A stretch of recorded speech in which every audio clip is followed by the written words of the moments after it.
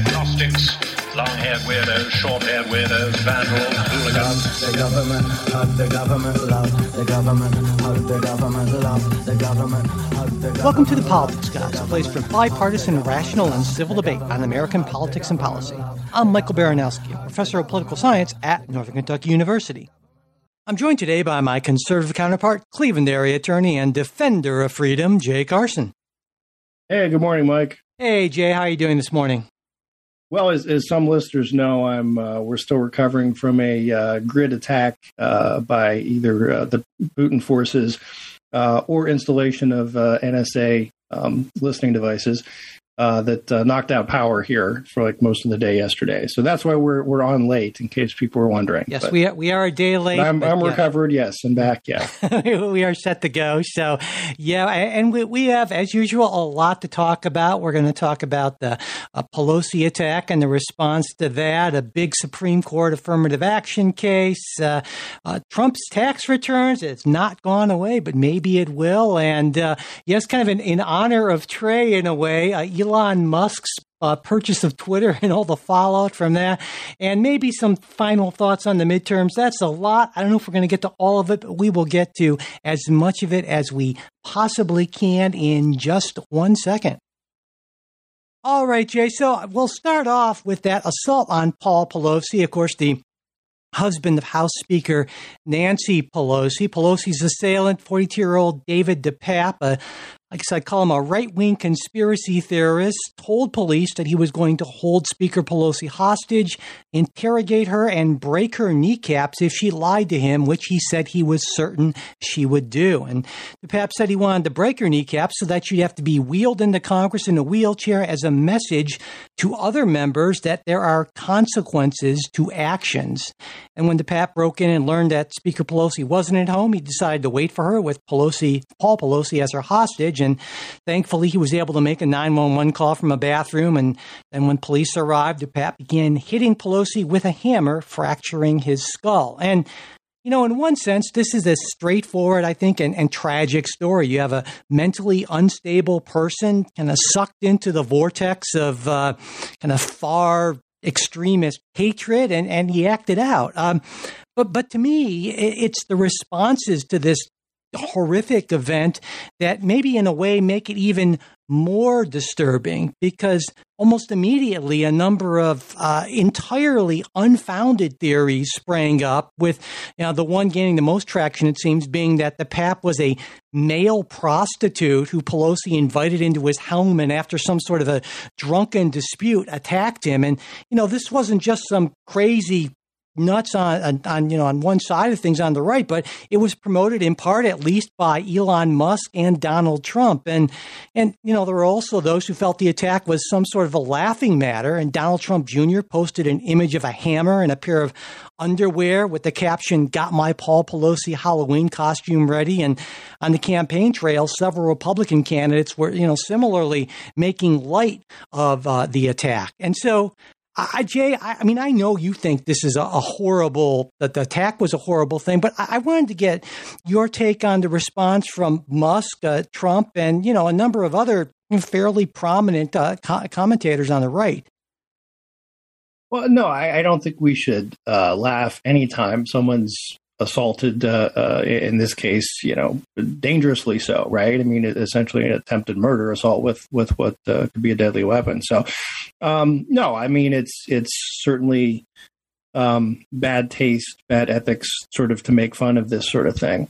And I don't know, what else to say on that. I mean, it is what it is, and I think if if there's evidence, right, that this is something other than what it seems to be, which is a crazy guy showing up at the Pelosi's residence, then obviously, okay, let's hear that evidence. But in absence of that, it's improper to just speculate and make stuff up. So, shame on them for doing so. And But it seems to me that this sort of thing has just become almost normalized in a way that even, 5 years ago or so, 5, 6, 10 years ago, certainly it wasn't. And that to me is the truly disturbing thing. You would think that everyone from any sector except for the total lunatic fringe could come out and say, this is a horrible thing. And, we have against beating people with hammers. Yes. Yeah. I mean, but yet there are people, plenty of people, like I said, and not just sort of lunatic fringe people, but, Donald Trump, who's going to be running for president, announcing his campaign in a few weeks, has no problem saying, well, I hear it was a breakout as opposed to a break in, and I wonder what's going on there. And that to me, it makes me almost physically ill. Well, I hope you feel better, but I'm not sure what else. I mean, I would say, lunatic fringe and Donald Trump running for president, that's not, the two aren't mutually exclusive, right? So no, I think there can be some fair criticism on when there is this kind of story of what does the media tell us and when and so forth. And I think there are some fair questions because the story itself is weird, right? And I think there was some spin, and I'm going to assign some blame to the Biden administration that took this on as, well, listen, this is part of some, again, right-wing conspiracy, that this is sort of January 6th part 2 or something like that, when I think all the evidence points to this is a guy who is just plain nuts.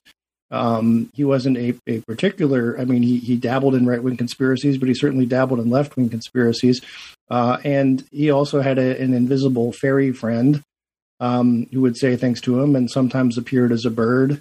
He lived with a prominent nudist activist, and during that time proudly posted a Black Lives Matter and a trans rights flag and all that. So I mean, my sense is this guy is not in and of himself particularly ideological. He's just a nut. Now, I think you can make the fair argument that the more noise that's pumped out there about conspiracies, so forth, these people are doing terrible things, they're taking your right to vote on both sides. It gives something for a nut to grab onto. But I don't see it as a that this guy was necessarily pushed by one narrative. I think he's just crazy. It's a lot like the Gabby Gifford shooter, right? Who again was just a seriously mentally ill person. So, yeah, but do you agree with me with the sort of normalizing of the risk? I mean, it seems to me that now everything is. There used to be a time when there were certain things that were at least considered to be somewhat off limits. Is that you do not use an assault on somebody in this sort of way, and you say, oh well, there's an opportunity here. Yeah. No, I think you're right there. And there's a lot more of that, definitely, than there was in the past. Yeah. So I don't know what more there is to say about that, but it's, like I said, it when I think about it, it makes me just about physically ill, and not just the attack, but the fact that we're seeing more and more prominent people feel like it's perfectly okay to spread ridiculous, completely unfounded conspiracies about this sort of thing in service of their own, I don't know, notoriety, power, or something like that. It just makes me not quite despair, but certainly get one step closer to despairing for the fate of democracy in America. And we'll talk maybe more about that later. And I would imagine you're not quite where I'm at on that. I'm not despairing. Like I said, I look at it and say that those kind of comments, that kind of reaction is inappropriate and in bad taste, and ought to be judged so, right? I mean, people who if you're in politics and or the media and you're there to create a favorable impression, I think that ought to create a disfavorable impression. Yeah, agreed. All right, well, let's move on to our next thing we wanted to talk about, and that is a major Supreme Court case. This week, they heard oral arguments in Students for Fair Admissions versus Harvard, in which the court is being asked to rule that institutions of higher education can't use race as a factor in admissions, and that's something the court held was permissible in their 2003 ruling in Grutter versus Bollinger. And in that decision was a 5-4 decision authored by Justice O'Connor. The court held that the Equal Protection Clause did not prohibit the University of Michigan's law school from considering race in admissions if it was done in a manner that was narrowly tailored and designed to further a compelling state interest in the educational benefits of a diverse student body. But it's important to note, I think, that in the opinion, O'Connor wrote, the court expects that 25 years from now, the use of racial preferences will no longer be necessary to further the interest approved today.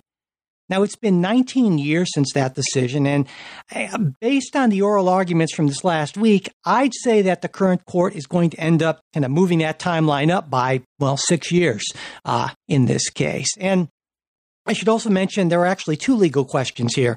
The first, that's the constitutional one I mentioned, but there's also this claim that Harvard is violating Title VI of the Civil Rights Act, which prohibits institutions that receive federal funds from discriminating based on race. And Students for Fair Admissions have cited data that they allege demonstrates that Asian American applicants are less likely to be admitted than similarly qualified white, black, or Hispanic applicants, though I should also point out that this argument was rejected in lower courts. And if you listen to the questions from the court's 6 conservatives in last week's argument, they focused on things like exactly what academic benefits stem from diversity, how universities determine when they have a sufficiently diverse student body to reap those diversity benefits, and what, if any, logical endpoint there is for racial preferences in college admissions. And the conservative justices also suggested that schools could achieve student body diversity by means other than racial preferences in admissions, by things like low-income outreach programs and financial aid. Now, the court's 3 liberals pushed back on this. They emphasized that race is only one of many factors considered in admissions, and they made a case for the importance of diversity in higher education as sort of a pipeline to diversity in leadership positions in society in general. So, Jay, I thought the place we could maybe start is with that precedent from 2003. Do you think the court got it right back then before we move up to 2022? No, I don't. Okay, well, this is an easy one for you then, right? I mean, that's why I wanted to start there, right? So I guess maybe you could talk a little bit about that, because this is the constitutional issue, right? The Equal Protection Clause. So talk about why you think that the 5 justices in the majority there got it wrong in Grutter versus Bollinger. Yeah, so going back to Grutter, Grutter floated a new theory. It used to be affirmative action cases, going back from the Bakke era, was the sense that, listen, racial preferences could be justified. There would be a significant compelling interest in allowing a racial preference because of past discrimination. That this is to remedy prior discrimination by that institution that is being sued. And that was sort of the law for quite a while. And what happened was, of course, that at this point, we're sort of past that. And it's hard to say that some of the institutions, are currently discriminating or haven't been discriminating. It's one thing if you're talking about it's the 1970s and look, their policies in the 1950s were discriminatory. But I don't think that's the case, and I think that you'd be really hard pressed to make an argument that there is any college or university anywhere in the country or in the Western world, for that matter, that is in any way discriminating against minorities. I should take that back, because that sort of discriminated against particular minorities, right? Racial.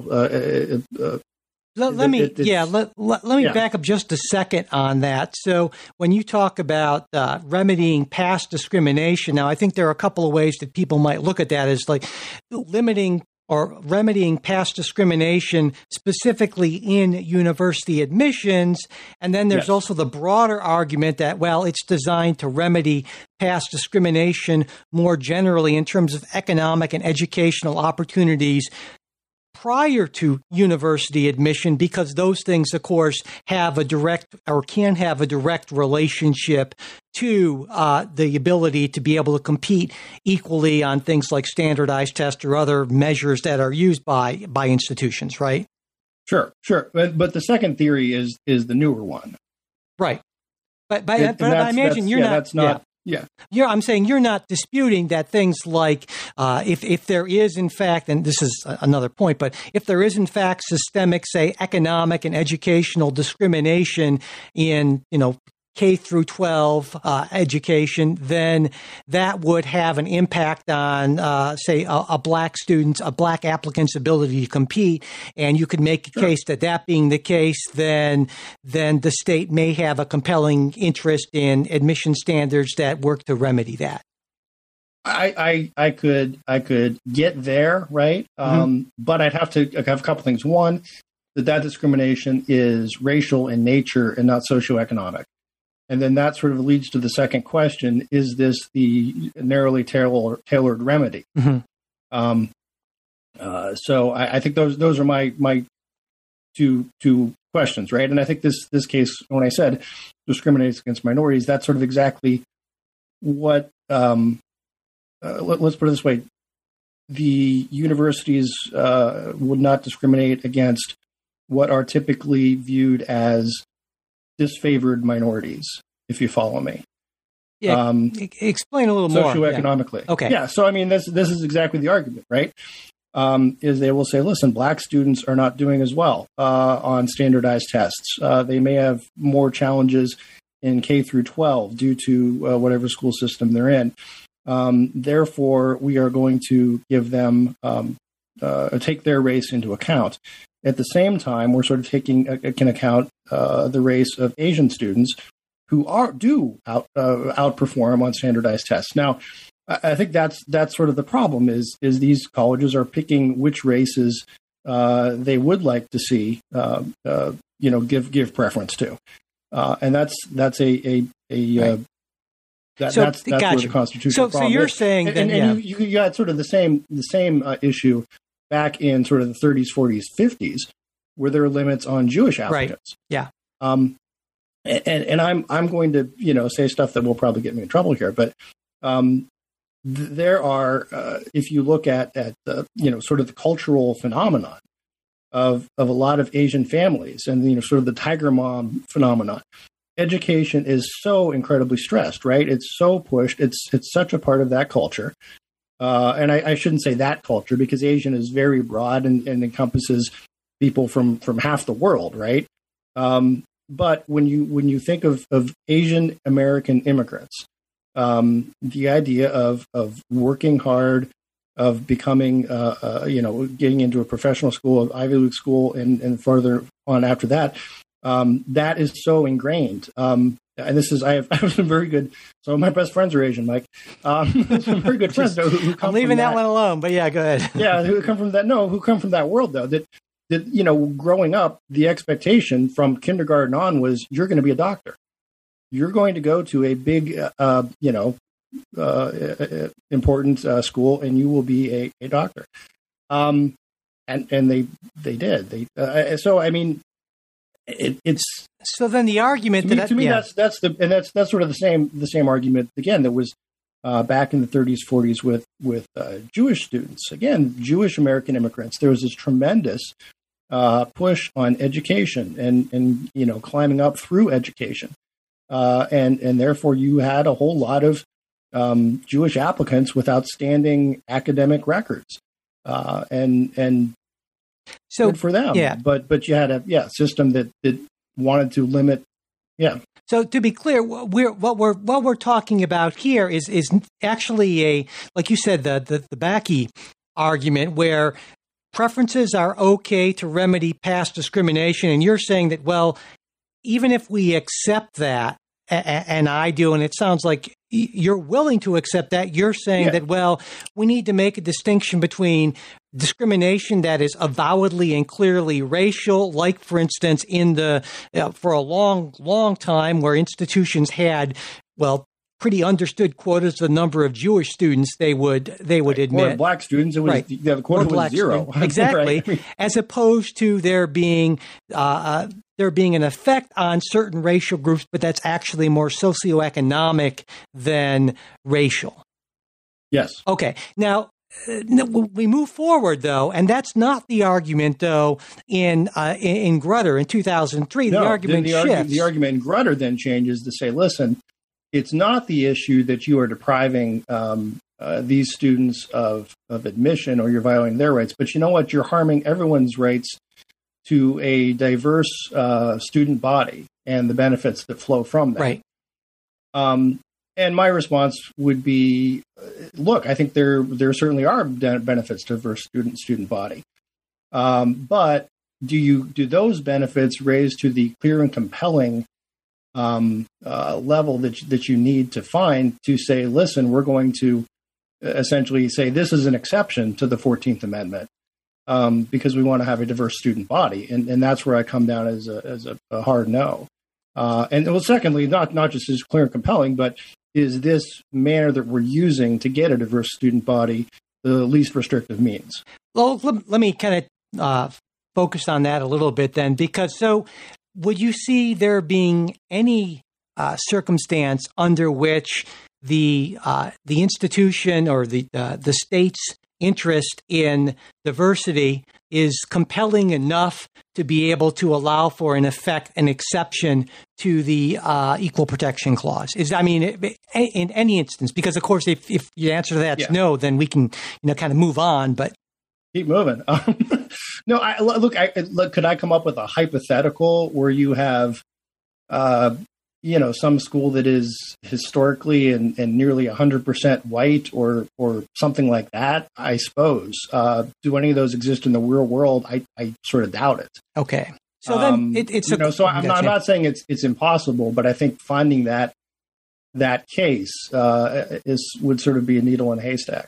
Okay, so it's a question then of not so much is there a compelling interest? Maybe it's more a question of, and this is what some of the, I think, conservative justices sort of focused on in their questions is, at what point do you know that you have enough diversity to reap those benefits without having to essentially have a carve out for the 14th Amendment's Equal Protection Clause? Is that what you're saying? Exactly. And that's part of it. Well, the other thing, something that Justice Roberts said, which is one of these going to be great quotes for all of history, I think, is always the discussion of, listen, a college can have preferences to say, listen, our orchestra needs more oboe players. So we are going to perhaps relax academic standards or standardized test scores for someone who also plays the oboe because, hey, we need oboe players. And look, I think that's sort of the school has an interest in getting oboe players, and there's nothing wrong with that.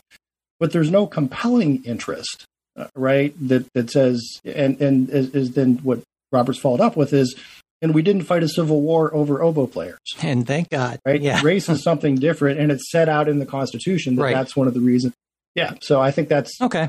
Now, and I should point out, for comparative purposes, Harvard reports that the racial makeup of its class of 2026, 40.6% white, 27.9% Asian American, 15.2% African American, 12.6% Hispanic or Latino, 2.9% Native American, and 0.8% Native Hawaiian. So, that is obviously significantly more diverse than the U.S. population in general. And I think I can understand how somebody looking at that would saying, well, at what point, have you gotten to those benefits? Yeah. And I would think when you have 40 points, and actually I should point out in their stats that they post, Harvard actually doesn't say the percentage of white. You kind of have to figure that out by subtraction from everything else or doing math or, something like that. But I don't know, but there it is. But that's a lot more diverse than, say, Baldwin Wallace University, where, you and I went to school at 77.8% white, or,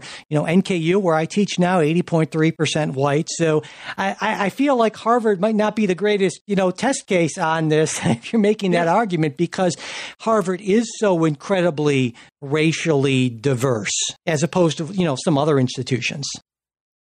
Yeah, I think that's exactly right. But, and I think it's tough to get to a to say that you need that if you're more diverse than the population of the country generally. And I think, look, I think there's an interest. I think there is an interest in having a student body that may be more diverse than the country in general. Particularly if you're in a region, right, that is less diverse, and you're less likely to meet different kinds of people. I think that's all great. But I think when you start saying that we're still not diverse enough, and the questions that the justice has asked, well, at what point do you get diverse enough? And the answer was sort of, well, never. We're going to keep doing this, and we'll let you know. Yeah, that's. I think it's particularly problematic when we're talking about, again, a carve out for part of the Constitution. It's like, well, we need some sort of standards, and I would be reasonable people. I would expect to disagree as to what those standards are and how they're measured, but to just say, well, we don't know, but we're just going to assume we can just keep on sort of having this carve out for the 14th Amendment as long as we feel we need it.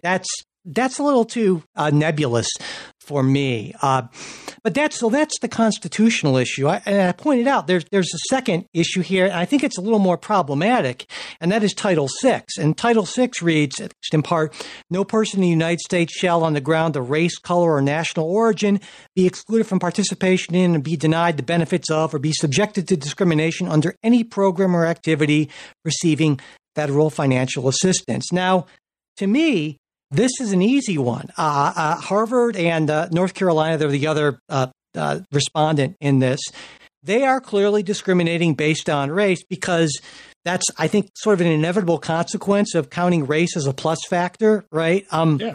Now, I don't agree with that language. I would have written Title VI differently, but it's hard for me to see how you can argue that Harvard is not in violation of that. I don't know. Maybe. What do you think about that? Well, the argument sort of that gets floated is sort of this like greater good argument, right? That, well, yeah, we are discriminating again by race, but that's only so that we can end discrimination. Yeah, but the right? problem, of course, the problem is Justice Roberts, who said years ago, and I think it was in his dissent in Gretter. The best way to end racial discrimination is to stop discriminating by race. Yeah, well, but I mean, it seems, like I said, I think that it's problematic how Title VI is written, but as written, it doesn't say there's not an appendix unless, of course, you're doing this for the greater good. Unless you're doing it for a good reason. Yeah. Talk about this. We've talked about this so many times in the show, where Justice Scalia, said that he wished he had a stamp that said "dumb but constitutional." And so I think this was ill-advised because it is too broad and it doesn't allow for institutions to do. But just reading the pretty straightforward letter of the law here, it's hard for me to argue that Harvard is not violating Title VI. And so, I mean, to me, the answer would be to change that legislation to allow for that sort of thing. But I don't think you get to just say, well, we're violating it, but come on, guys, that just doesn't, I agree with you 100%. So I would say, who else would agree with you, Mike? Would agree with both of us. Justice Thomas. And that is, Justice Thomas. Yeah. He usually agrees with me. But someone who, he's not with us now, but Justice John Marshall Harlan, who was known as the great dissenter in Plessy versus Ferguson. Mm-hmm. And Harlan, I sort of got about a year or so ago, got interested in Harlan because of some of the stuff that's going on and the wokeness, right? And Harlan was the guy who dissented in Plessy. And one of the things he said was, and Plessy, just to back up, right, was the separate but equal case. Yeah. It said, listen, in train cars, there were black compartments and white compartments. And the majority of the court, everyone except Harlan, said, yeah, that's okay, because you can still discriminate. It doesn't violate the 14th Amendment as long as it's separate but equal. And of course, that's the phrase and the ideology that carried on, that sort of justified Jim Crow and carried on through up until Brown versus Ford. But what Harlan said is, the government should have no business knowing the race of the person they're dealing with. And if you look back and think about what a shocking statement that is then, and it is now, that he very much advocated for a truly colorblind society. And it's also there's some funny ironies, because in Harlan's dissent he uses phrases from the time, sort of saying, look, they hey, they even let Chinamen sit in the white section. Those are his words, not mine. But these were people who, in that case, were not American citizens. Due to the Chinese Exclusion Act, which again, there's something about, like back in the day, they didn't come up with cute acronyms to sort of tell you what a piece of legislation was about. They called it the Chinese Exclusion Act. That's pretty straightforward. There's no question. Like, what are we doing here? But anyway, but I think before you move on, I think you would acknowledge that you certainly can say, well, it's problematic to say, well, we should just be a colorblind society when if there is in fact effects from long-standing systemic discrimination where somebody's basically starting well ahead, and you say, well, yeah, we're not going to discriminate anymore, but yeah, it's too bad that you're starting 20 yards behind, say, this other group, but we're going to run a fair race, and so everyone just starts where they're at. I mean, you recognize, I would think that is a legitimate argument and a legitimate concern, or maybe not. I don't know. It's a legitimate argument, but something else to consider about Harlan's background. His family was from Kentucky and had owned slaves. He had a half brother who was a freed slave. And he grew up. He was adopted by the family. It's a crazy story. That Justice Harlan had this older brother who essentially lived in the house, was black, and was about 15 years or so older than he was, and was really sort of like a mentor, uncle figure almost, more than just an older brother, and had a profound impact on his life. And that brother actually moved across the river then to Cincinnati, became a prominent politician in Cincinnati and Ohio. But anyway, again, so what I'm saying, this is someone who literally grew up with slavery and said, no, the best way to do it is just let's ignore race altogether and let people start from scratch. Now that may be naive. I think you can make the argument that that's naive. But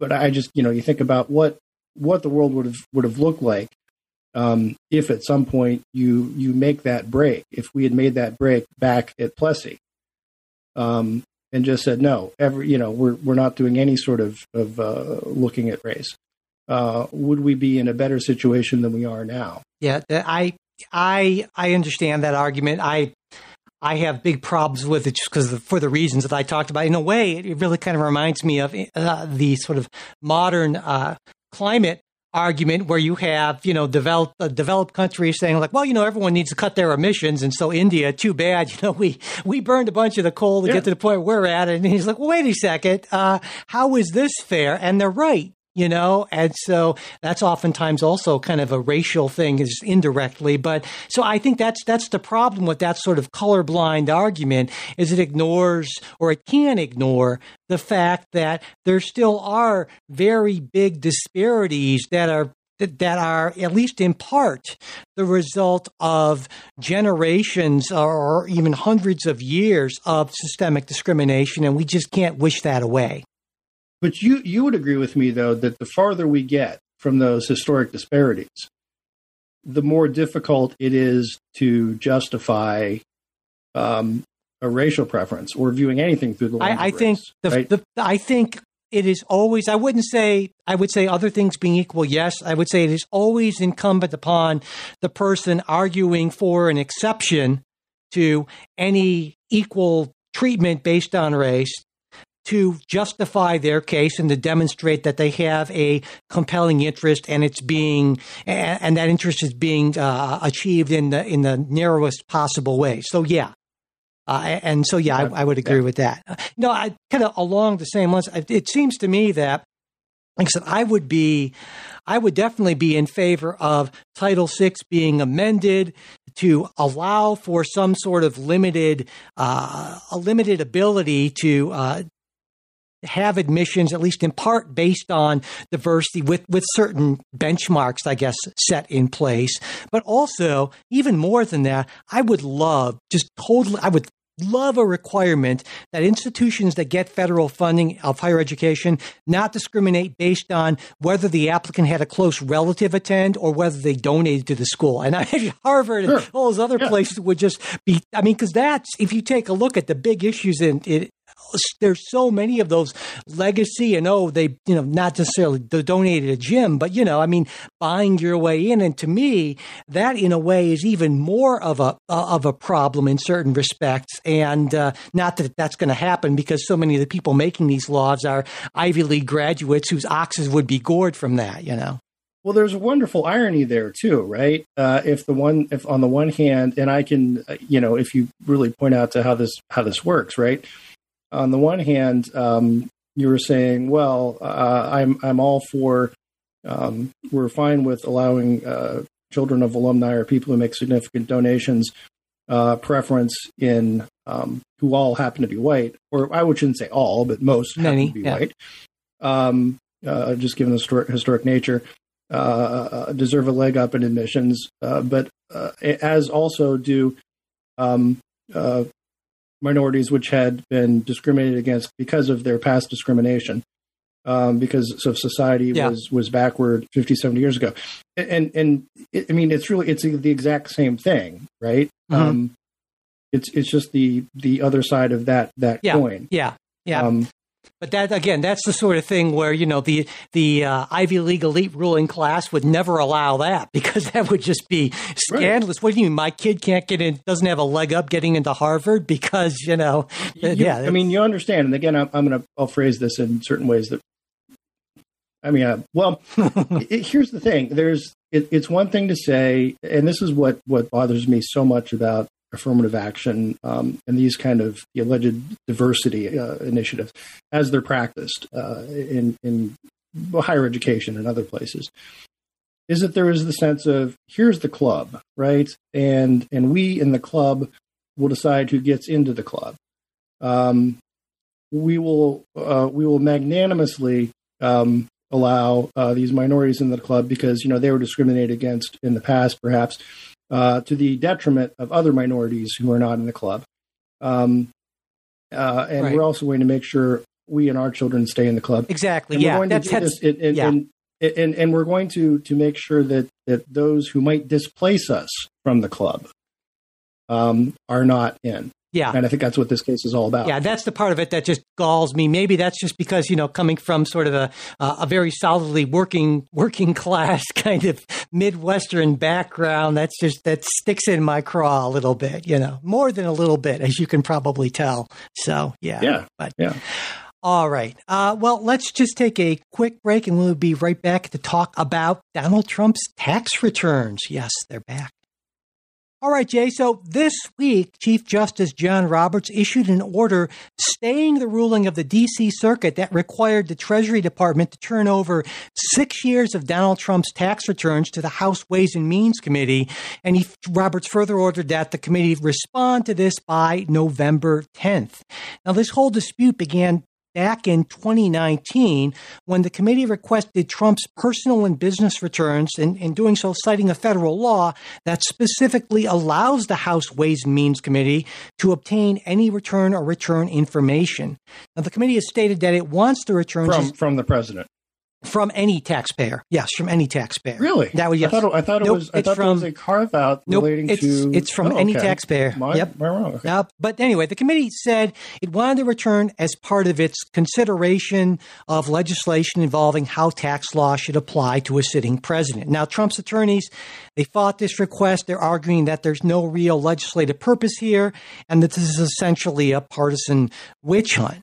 Now, in a unanimous opinion by a 3-judge panel of the D.C. Circuit, 2 of whom were Republican appointees, the appeals court rejected Trump's arguments. Judge Senatel wrote, "The chairman has identified a legitimate legislative purpose that it requires information to accomplish. At this stage, it is not our place to delve deeper than this. The mere fact that individual members of Congress may have political motivations as well as legislative ones is of no moment." Now, this relates, though, to a 2020 case decided by the Supreme Court, Trump versus Mazars. It was a 7-2 decision with Thomas and Alito dissenting, in which Chief Justice Roberts, writing for majority, noted that disputes between the executive and legislative branches, they've traditionally been, worked out between those branches without judicial interference. And the court says, well, that's how we'd like this to happen, essentially. But they also found that, there were important separation of powers issues that hadn't been sufficiently considered by lower courts in that case. But even so, they didn't accept Trump's attorney's argument that there must be a demonstrated specific need for documents. They said that's too stringent, but they also rejected Congress's argument that all you need is a valid legislative purpose as too lenient. And so what they did, as the court has sometimes wanted to do, is they came up with their own test, 4 parts. The first being whether the legislative purpose requires the president's documents or if that information can be gotten elsewhere. Number 2, whether the subpoena is as narrow as possible for that legislative purpose. Number 3, whether Congress has demonstrated that they have a valid legislative purpose. And finally, the consideration of the burden that providing the evidence puts on the president. Now, the D.C. Circuit did consider this, and they applied what they called it the heightened Mazars standard, and they found that the House Ways and Means Committee's request did meet that standard. So now, again, the Supreme Court has not ruled on this. This was just simply an administrative stay by Chief Justice Roberts. So given all that background, which I think was important to kind of bring in, do you think that the Chief Justice was correct in issuing the stay? Yeah. Yeah. Okay. Can you explain why? Sure. Well, this goes to sort of the question we were talking about on other Trump privilege issues is on these kind of things. It's a bell that can't be unrung. And if this is something that there are significant separation of powers questions, then the whole court ought to hear it and get a decision. And they can decide whether or not this fits in with the Mazar test. And this just sort of allows us that time to happen. So yeah, I think that's the right. And again, with these orders, you don't get an opinion with them, right? This is just a, hey, yes, we're staying it. So I look at it also as kind of, it's a no harm, no foul, right? It's just a matter of, at what point does the House committee get this information if they get it? Yeah, and that I think is the bigger, the political question. There are certainly some who say, well, this is the conservative Supreme Court hoping to run out the clock because, of course, as almost certainly is going to happen, Republicans will at least take control of the House. And so early January, which is not that far off in legal terms, right, certainly in litigation terms, that means that request will be dropped.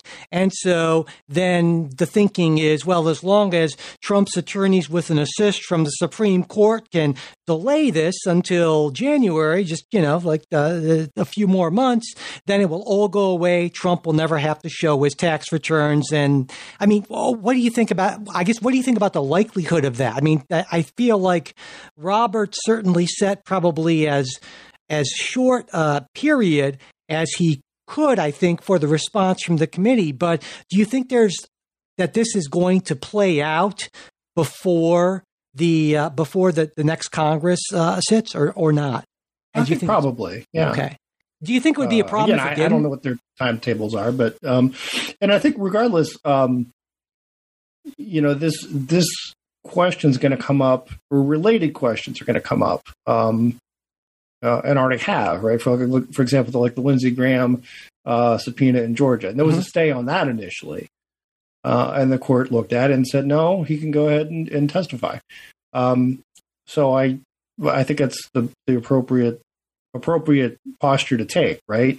Again, because if these are separation of powers or federalism questions, as it was in Lindsey Graham, you ought not to just sort of shoot from the hip. And if these are questions the Supreme Court should look at, let's give them the opportunity to do that. So can you explain to folks what exactly or potentially happens at this point? So Roberts issues the stay. He says to the committee, get back to us by November 10th. They do that. And then what exactly? at that point, then I'm not positive exactly what happens because I don't have that many stays pending before Justice Roberts. Exactly. I think that then the court looks at it. My guess is it went to Roberts because he's the judge for the D.C. Circuit. Yeah. And then, like Thomas was the judge for the 11th Circuit, I believe. So then it goes to the rest of the court. I'm assuming he would do that, and they would look at it on the shadow docket, which again is not really that shadowy. It's the emergency docket, and they'd issue a ruling. So, yeah, my sense is that can happen fairly quickly. Yeah, it seems to me that. That's why it's shadowy, right? Yeah. That's the whole point of the, yeah. Well, it seems to me that this is sort of a unique case because, of course, there is a specific federal law, and in many document requests, that's not the case. It's rare that Congress passes a law that says this specific committee can request these documents, right? I mean, yeah. That's the bigger problem. Yeah. But it seems to me that the facts and the law in question is clear enough here where there should be nothing to prevent the Supreme Court for issuing a ruling one way or another before January. And if the court and Chief Justice Roberts is concerned about the legitimacy of the court as it claims to be, then they should issue a ruling one way or another in enough time so that if they do, in fact, rule that those tax returns must be turned over, that if the ruling is issued in enough time so that those tax returns will, in fact, be turned over. Yeah. So, yeah. But, I guess there's a larger issue here. And, of course, I am a Democrat, and I am looking at a Congress in a few months with Jim Jordan, the chair of the Oversight Committee. And I got to say that, wow. So I'm thinking about all the document requests, demands, and subpoenas that will most assuredly be coming. And, of course, I think we should, even just for nothing else, but for political reasons, right? If you're just a pure partisan, you have to say, what does this mean? Be careful what you wish for, right? Because, I mean, I think the court was right in Mazars to identify that there are certain important separation of powers issues. And, this could easily come back to bite liberals, progressives who are desperate to see Trump's tax returns, depending on how an opinion is written, of course, because like I said, this is a somewhat different case. But if the court kind of issues a ruling that says, well, yeah, Congress can basically do that whenever it has a kind of a reasonable legislative purpose, well, that opens the door to an awful lot of stuff. And that could be, given our current political environment, that could be pretty rough, I think. And I'm a little apprehensive about that. Yeah. Well, and I would say, again, the fact that this is a statute maybe makes it a little more blatant of a certain, and because it's aimed at sort of the individual executive, right? It's not, does Congress have oversight over the Justice Department to subpoena records from the FBI? Well, sure. Again, then there's limits, obviously, on that, about what can be disclosed in ongoing investigations and all that. But, the idea of agency oversight, right, or oversight over other branches of government or agencies of the executive, as opposed to the executive himself. Yeah, I think you can draw a distinction there. Yeah. So, any thoughts as to how you expect this to play out? This particular case? I haven't really thought it through a whole lot. I could easily see the court saying that they can get the records, the tax records, or maybe sort of look, you need a better showing to get the tax records. You can get them, but you've got to connect the dots to your legislative purpose a little better than what you've done so far, because this, for all the world, looks like you're just trying to get Donald Trump, which they are. So I think I could see that kind of and I wonder, because of course, if Congress wants, it can pass legislation requiring that presidential candidates release tax returns. In fact, this was proposed a couple of years ago as part of the kind of everything in the kitchen sink HR 1. Didn't go anywhere. I'm not sure that it can, but go ahead. Well. Yeah. I guess you think the separation of powers issues might make that problematic then. Yeah, I would say that the Constitution sets the qualifications for president, and Congress cannot add nor subtract from them. So then I guess you could say that maybe that political parties could require that their candidates release tax returns, and that's not that kind of skirts that, but it's not like the Republican Party would do that necessarily. Maybe. Let me think on that. I have to think on that one a little bit. But I see what you're saying. That's in the end, though, honestly, I don't think it matters politically a whole lot because most everybody does release them. Yeah, exactly. And so this is kind of a Donald. Now maybe that will stop happening, but Donald Trump is in so many ways a unique case.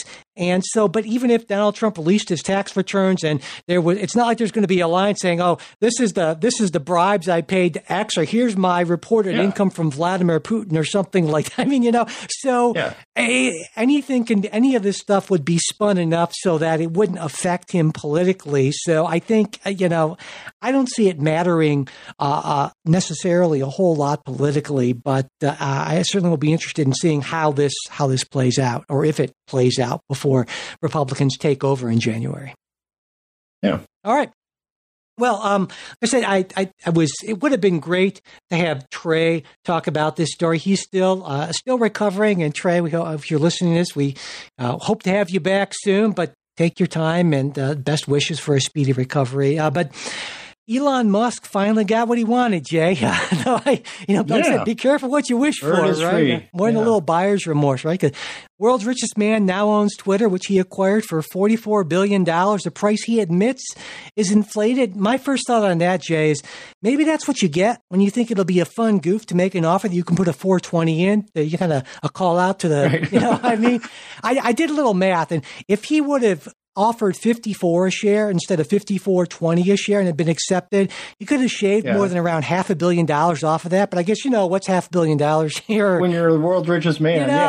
Just pocket you. But anyway, that's the luxury. Yeah. Anyway, so Musk has to figure out now, right, how he can implement what he's wanted, a less restrictive content moderation policy, and make the company profitable. So part of that, let's lay off half the staff. He's well at work on that in typical Muskian sort of fashion. And just a couple of days ago, right, he tweeted that Twitter was experiencing what he called a massive drop in revenue due to activist groups pressuring advertisers, even though nothing has changed with content moderation. And we did everything we could to appease the activists. Extremely messed up. They're trying to destroy free speech in America. Now ad sales account for over 90% of Twitter's revenue. So Musk definitely has a strong interest in ensuring that this advertiser pause doesn't become an advertiser flight. And he understands that, right? In a previous tweet to advertisers, he wrote, Twitter obviously cannot become a free-for-all hellscape where anything can be said with no consequences, ! Because that's what you do. Twitter aspires to be the most respected advertising platform in the world that strengthens your brand and grows your enterprise. Now, Musk, who has previously said he would allow Donald Trump back on the platform, also said it would take weeks before Twitter could come up with a policy for reinstating any banned or suspended users. But it seems likely that there's going to be a home on Twitter for Donald Trump in plenty of time for him to use as a platform for his soon-to-be-announced 2024 presidential run, assuming he wants to leave the comfy confines of Truth Social and come back to Twitter. So, Jay, there's a lot here. What do you think about all of this? Well, that's a broad question. Yeah, I know. It's kind of like, what do you think of the Roman Empire? Yeah, exactly.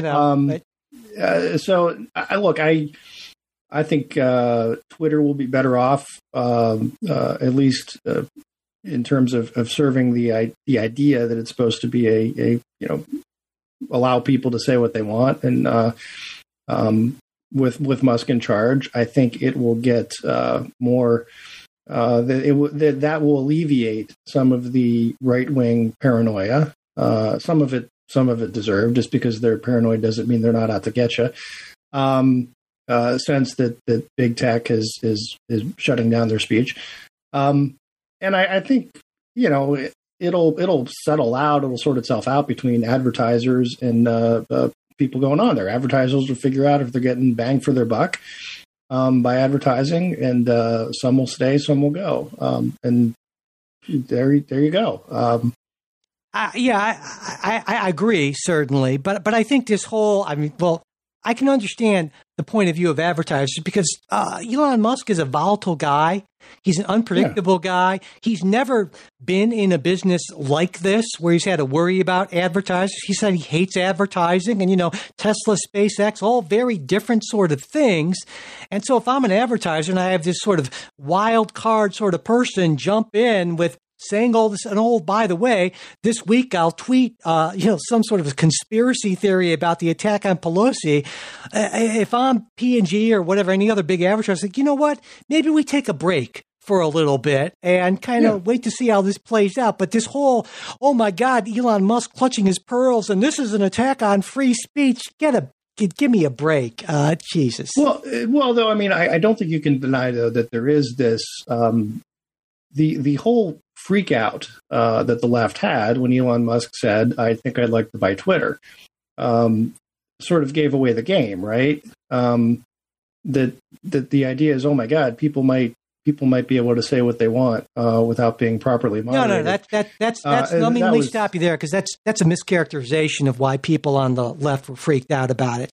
People on the left were freaked out about it because they believe that there is an asymmetry in the amount of misinformation, disinformation that is being spread on Twitter, and that asymmetry is being driven by far-right folks who are like Donald Trump, obviously, and that if you have somebody who is okay with that sort of thing, like Elon Musk has at least implied that he is to some folks, then that is a threat to democracy. And that's why people on the left are freaked out, not because they're scared that people can say what they want.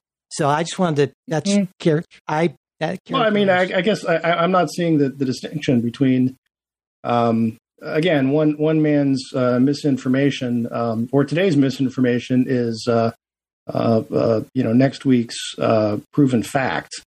And that's been a lot of the problem, right? With Twitter is people who would say things like, look, I think the virus started in a lab in Wuhan. Oh my God, that's misinformation. Well, until it's not. Hunter Biden's laptop is a fake. That's misinformation. Or Hunter Biden's laptop is a fake from foreign intelligence. Well, or I'm screwed up because Mike, I'm on the wrong day. Saying Hunter Biden's laptop is real is misinformation. I agree. There are distinctions. And that's the problem. Sure. And the government will always define misinformation as what it doesn't want to hear. So. But you would agree that there are just instances where people are just telling lies, and that's different. Well, absolutely, yeah, right. And so I think what you going to do? I guess that there are plenty of things you can do if you are, if you don't like that, you can move to another platform, right? Or if you are the platform, you can, choose certain different content moderation strategies. Or if you're advertisers and you realize that a large group of users are not okay with that, you can take your advertising dollars elsewhere. Right.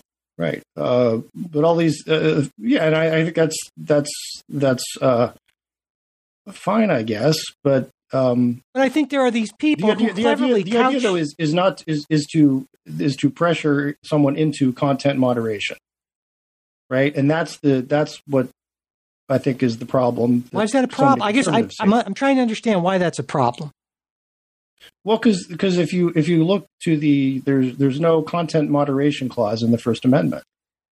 But Twitter is a private company. Do advertisers do they have some sort of an obligation to spend money on Twitter, to support Twitter? I mean, if you want to nationalize Twitter, that's a different conversation. We can have that conversation. But okay. Well, we should, and at some point, as the emails come out between some of these tech platforms and the U.S. government, I think we will. But the idea that it's one thing to say, listen, I think this guy's lying. I think he's full of it. This is nonsense. It's disinformation. It's quite another bigger step to say, I want to make sure that no one hears this because it's disinformation. Now, look, you can say, look, that's not guaranteed by the First Amendment, and he's a private actor and all that, and we'll set aside any, dalliance with the state that might have gone on with this.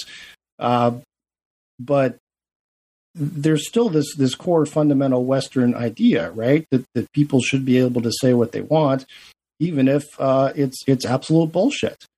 That's part of our Western canon. But they don't have the right to, obviously, for things like libel and stuff like that. But no, I would say yes and no. And the yes is, you're absolutely right. If you want to go on the street corner and, spew your garbage, you can certainly do that. But you don't have a right to space in a newspaper or online or anything like that. You don't have a right to someone else's platform to do that. If it's my platform, I get to say who wants to be on it. And that's a whole different issue. And that's why it just burns me up, these people saying it's a First Amendment issue when, hey, this is not a public sphere. This is a private platform. If you don't like it, hey, there's Truth Social. On the left, if you don't like it, there's Mastodon apparently and some other things. But wrapping yourself in the First Amendment, I just think that's just ridiculous. No, fair enough. And we'll put the First Amendment state action piece. We'll hold that in the bands. Okay. Right? Okay. But let's call it a free speech issue. That if you are what you're saying, say that you want to do is allow people to say what they want and speak their mind and so forth, in however many characters or less, and then you're going to say, but only certain people, and we're going to decide who's who, and you're also pretending that you are sort of even-handed about it, and there's suspicions that you're not being even-handed about it. That all leads to the sense of paranoia that people have that the tech is censoring conservatives.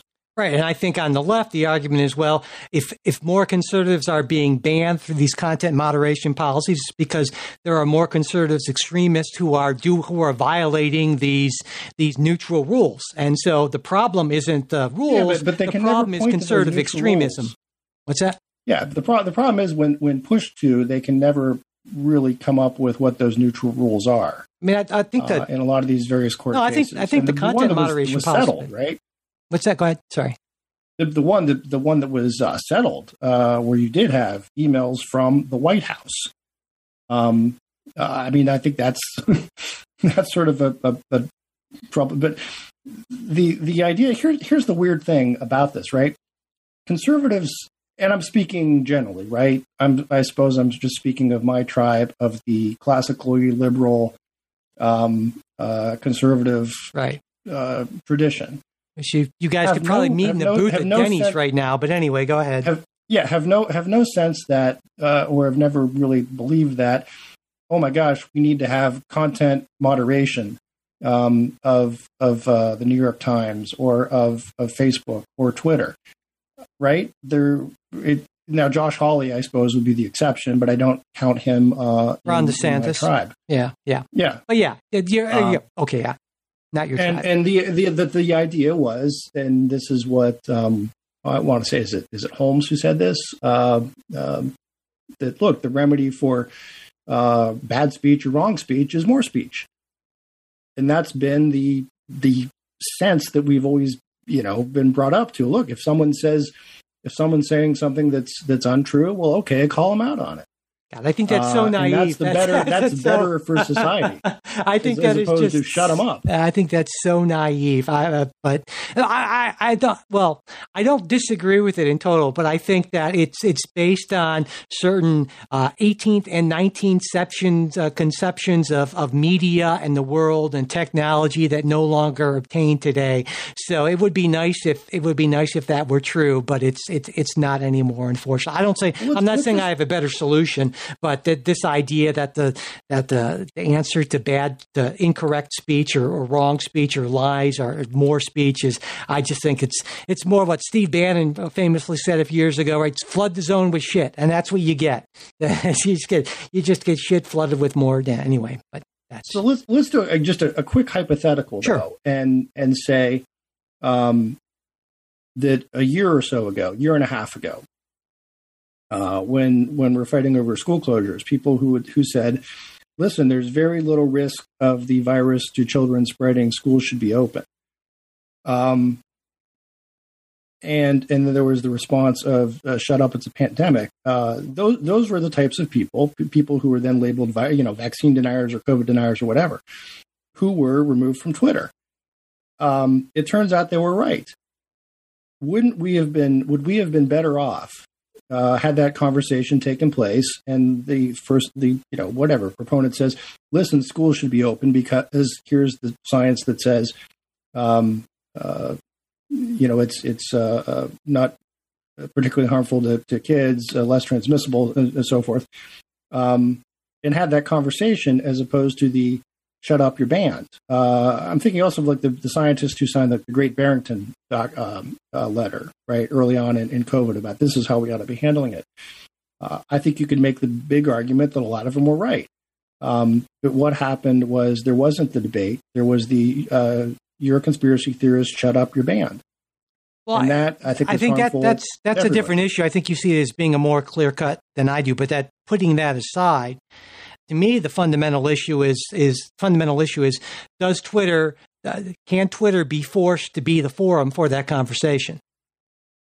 Well, if it opens itself up to say, hi, we're here to let you show up and talk about important social issues, and that's the value we provide to advertisers and to the end users, then yeah, I think so. They can be forced. And I would agree. It's not a constitutional question in and of itself, unless there's some connection with the government. But I think it's still a yeah. See, I think Twitter gets to decide what its content moderation policies are and how those policies are interpreted. Now, what Twitter can't do is selectively enforce them. That's a different issue, certainly.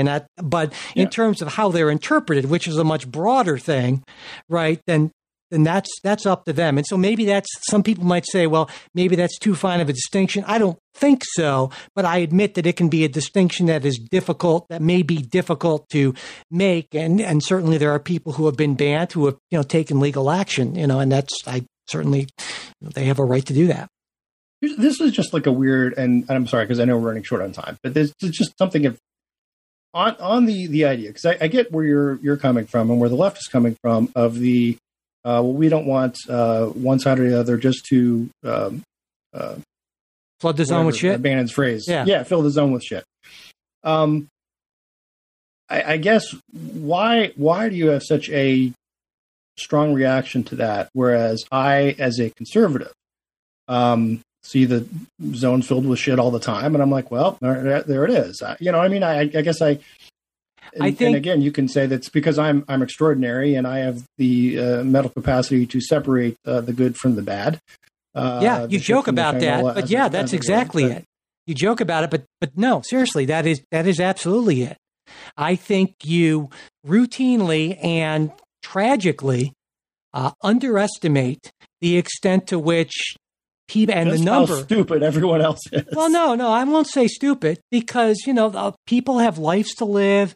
They're not enmeshed in this. They weren't fortunate enough to have the educational opportunities and the freedom in a lot of ways in their lives that you and I have been fortunate enough to have, and a lot of the listeners to this show, it's by the fact that they're listening to it, suggests that they're probably part of that group. So yeah, absolutely, and that's my concern. Not that people are stupid, and certainly there are plenty of stupid people. I'm not right? saying that there aren't, right? But not our listeners. But that's not the bigger problem. The bigger problem is just human psychology being what it is and the demands of life being what they are, there's going to be, I think, a much larger group of people who are subject to that kind of manipulation, I think, to a greater extent that you and a lot of, I would say, folks in the libertarian movement, particularly, not that you're a libertarian, but you get what I'm saying here. Believe. So that's, I think, where we differ on that. Yeah. So yeah, I don't think people are necessarily dumber than you think they are. We probably agree about people's relative, smartness, I guess. Well, I would close with this, which was sort of a 19th century summation of that view, and that is Lincoln saying that you can fool some of the people all of the time and all of the people some of the time, but you can't fool all of the people all of the time. And that sort of comes forward that, look, sometimes people will get fooled. Sometimes some people will always get fooled. But in the end, there is sort of a wisdom of crowds type thing that takes place, right? So I see. I disagree. I mean, I would say, well, you can fool enough of the people enough of the time to really, really screw things up. So that was not part of Lincoln's thing, but that it doesn't matter what doesn't matter what if all the people can or can't be fooled. All you really need is to fool enough people to, go along with your minimum winning coalition to get into power and do your worst, basically. Yeah, you have to work. Doesn't really trip off the tongue. No, it doesn't really. So, oh well. We are running long, but because this is our last episode before the midterm elections, maybe some people will be listening to this after the midterms, I expect. So, do you have any final thoughts about the midterms, just so we can get those in?